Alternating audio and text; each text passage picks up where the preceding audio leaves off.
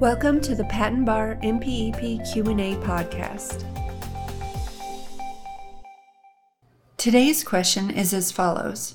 When can a practitioner enter into a business transaction with a client or knowingly acquire an ownership, possessory, security, or other pecuniary interest adverse to a client?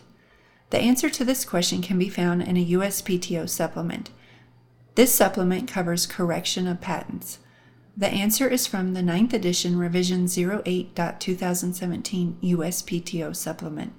Depending on further changes to the MPEP and the tested supplements, the question and answer may or may not be applicable in later editions or revisions. Again, when can a practitioner enter into a business transaction with a client or knowingly acquire an ownership, possessory, security, or other pecuniary interest adverse to a client?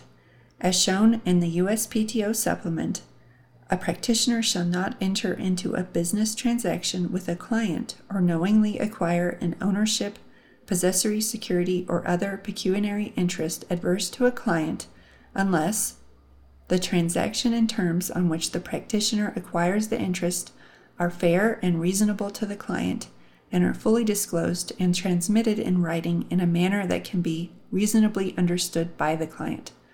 The client is advised in writing of the desirability of seeking and is given a reasonable opportunity to seek the advice of independent legal counsel in the transaction, and the client gives informed consent in a writing signed by the client to the essential terms of the transaction and the practitioner's role in the transaction, including whether the practitioner is representing the client in the transaction.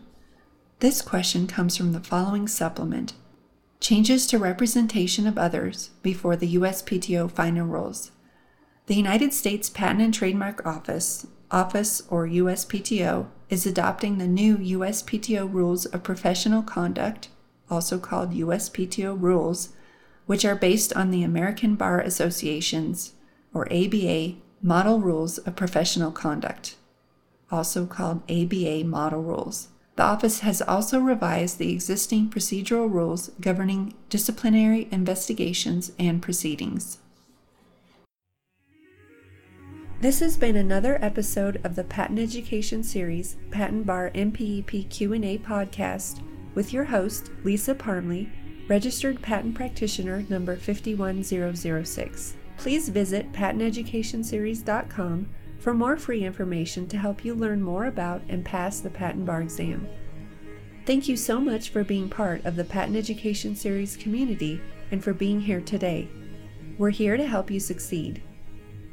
If you'd like to help the show, the best thing to do is to subscribe and share it with a friend. If you need anything or just want to touch base with us, please email us at info@patenteducationseries.com. We want to see you succeed and put the Patent Bar exam behind you.